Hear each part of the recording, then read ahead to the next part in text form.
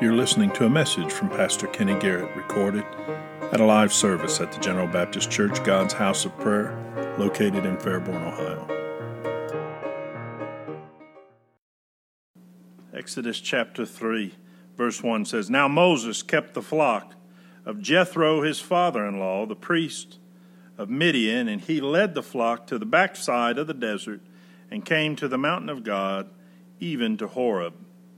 And the angel of the Lord appeared unto him in a flame of fire out of the midst of a bush. And he looked, and behold, the bush burned with fire, and the bush was not consumed. And Moses said, I will now turn aside and see this great sight, why the bush is not burnt. And when the Lord saw that he turned aside to see, God called unto him out of the midst of the bush and said, Moses, Moses. And he said, Here am I. And he said, Draw not nigh hither, put off thy shoes from thy feet, for the place whereon thou standest is holy ground. Moreover, he said, I am the God of thy father, the God of Abraham, the God of Isaac, and the God of Jacob. And Moses hid his face, for he was afraid to look upon God. And the Lord said, I have surely seen the affliction of my people, which are in Egypt, and have heard their cry by reason of their taskmasters, for I know their sorrows.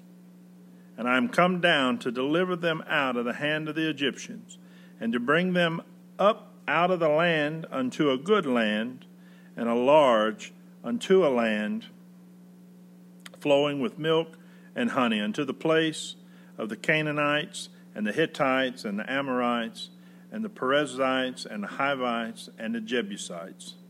Now therefore, behold, the cry of the children of Israel is come unto me, and I have also seen the oppression wherewith the Egyptians oppress them. Come now therefore, and I will send thee unto Pharaoh, and thou mayest bring forth my people, the children of Israel, out of Egypt. And Moses said unto God, Who am I that I should go unto Pharaoh, and that I should bring forth the children of Israel out of Egypt? And he said, Certainly I will be with thee, and this shall be a token unto thee that I have sent thee. When thou hast brought forth the people out of Egypt, ye shall serve God upon this mountain. And Moses said unto God, Behold, when I come unto the children of Israel, and shall say unto them, The God of your fathers hath sent me unto you. And they shall say to me, What is his name? What shall I say unto them? And God said unto Moses, I am that I am. And he said, Thus shalt thou say unto the children of Israel, I am, hath sent me unto you. You may be seated. Or bow your heads with me while we pray. Dear Heavenly Father, I pray now, Lord, that you anoint me to preach a message you've given, anoint ears to hear, hearts to understand, draw us each closer to one another as you draw us closer to yourself. In Jesus' name we do pray. Amen. You may be seated. This morning we'll talk obviously about the bush that did not burn. It is this event is one of the highlights of the Old Testament. It's historical. It's in this event that God pronounced the redemption for his people through him. It shows the omnipotence of God. He can contain all of his fullness in a simple desert bush. And when this happens, Moses is going about his daily job, tending the flock of his father-in-law.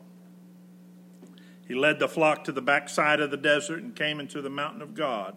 That's what the Bible says. And there's nothing in that verse that proclaims it as anything other than like a typical Monday or a typical Tuesday.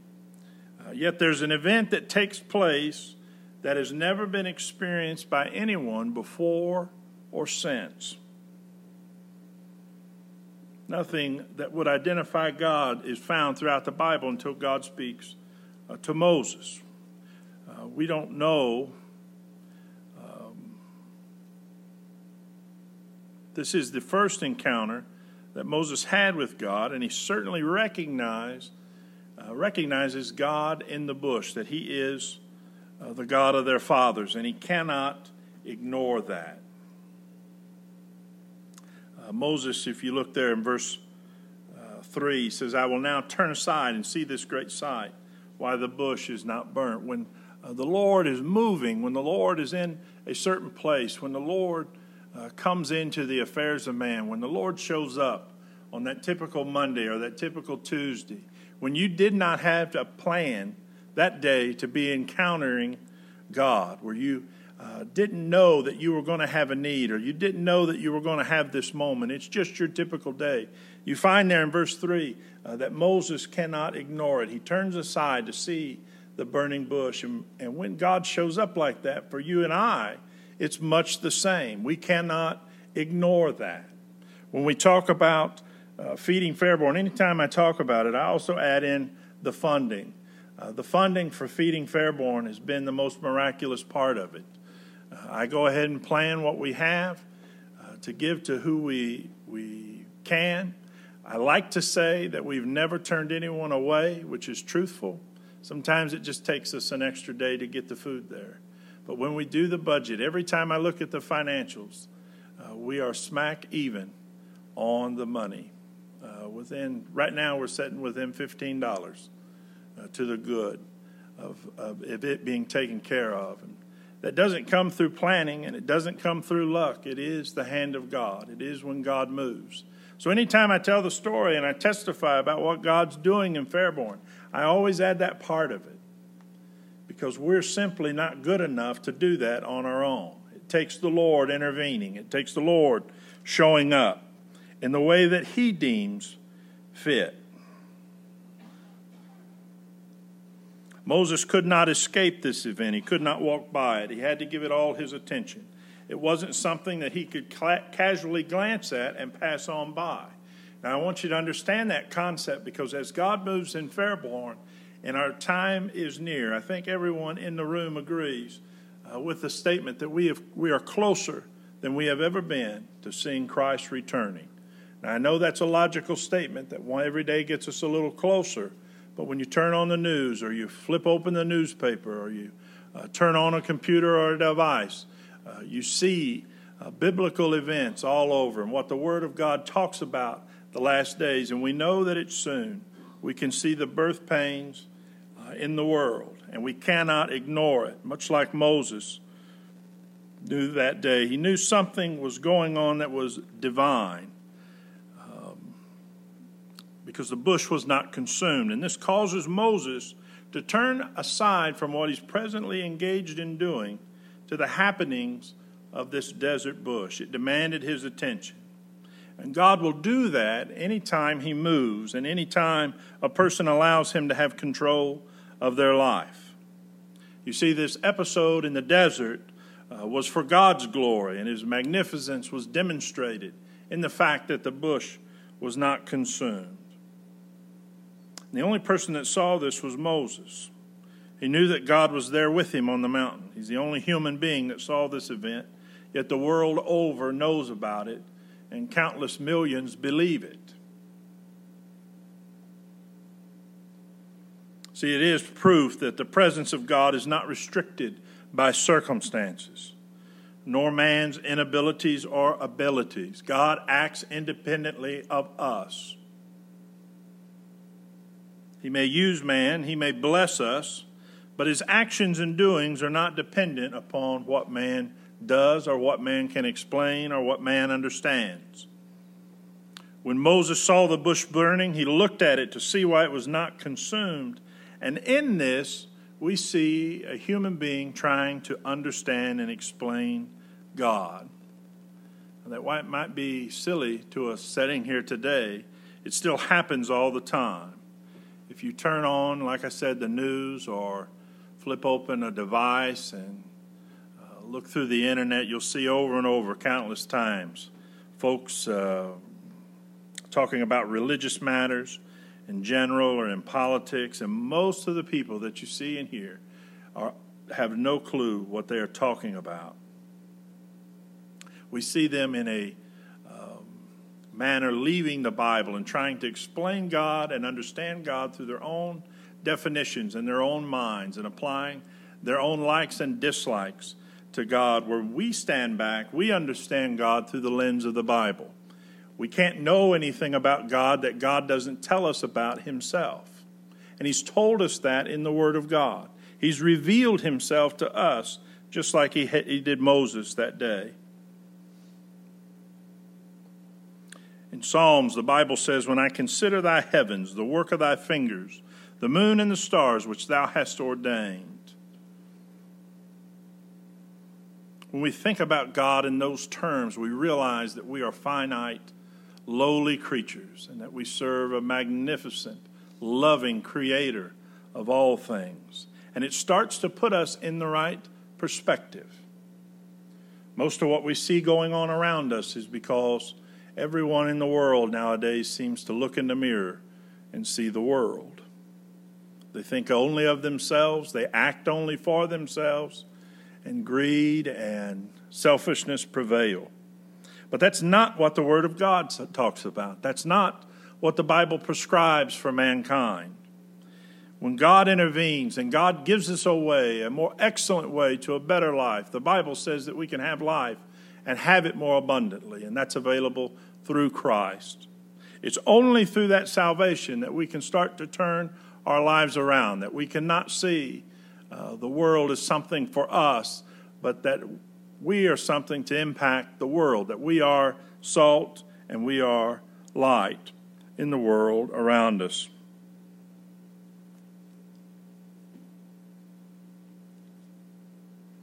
On this mountain which Moses individually experienced the presence of God, later in the Old Testament, the Israelite nation would also experience the presence of God there. But Moses wasn't aware of the history or the significance that would be attached to this at the time. More likely than not, you have in your personal lives, I know there's instances in the history of this church where events have taken place and you don't realize in the moment, but everything is going to change. Everything is about to change. And you can look back and see those times in your own life, in the history of this church, in your family, also in our community. And that's exactly what's going on here. This is a complete adjustment of Moses' life. Most times, the humans, especially modern humans, we pray and pray for God to bless our work that we're doing. And you'll hear me pray for that over and over again. But what you don't hear me pray about, because I do this typically by myself, when I'm planning, when I'm making our calendar or whatever the task is, I'm always praying for God to lead us and for God to guide us. Both myself and everyone present, every person in the church, that we would do what God would have us to do. You see, we can't be selfish and decide what the plan is. Right here, he doesn't reveal everything to Moses, but God gives Moses what the plan is going to be. He doesn't ask what Moses is up to, or they don't form a free Israel committee or group and then do things. God tells them what's going to happen. And when God tells us and when God forms the plan for nations, for churches, for families, and for individuals, those plans cannot fail. Now, you and I as individual Christians should be constantly seeking and constantly asking God what his plan for our lives is to be. Whether you are 8 or 88, there is still life and still ministry and still time with God to be spent. There's still work here to do on earth. Moses' calling was given at this bush, and had Moses not responded to the presence of God, it is likely that God would have departed and said nothing to him and would have looked for another to fulfill his will. We must remember that God uses events such as this one for a specific purpose. He doesn't allow his glory nor is omnipotence to be witnessed for mere men's boasting rights. Moses never used this moment to lift himself above any other person. He didn't go around and say, I was on the mountain when God appeared. I saw a burning bush and you didn't. Moses handled this correctly. And God used it to get Moses' attention and to give him his assignment. We are never to attempt to sensationalize the moving of God, but instead humbly be thankful for it. I am always kind of astonished and moved when I see God appear and work in our community and in our church and in our families. But the honest response of a Christian heart is humble thankfulness, not sensationalizing or boasting or anything of that nature. Stand with me this morning.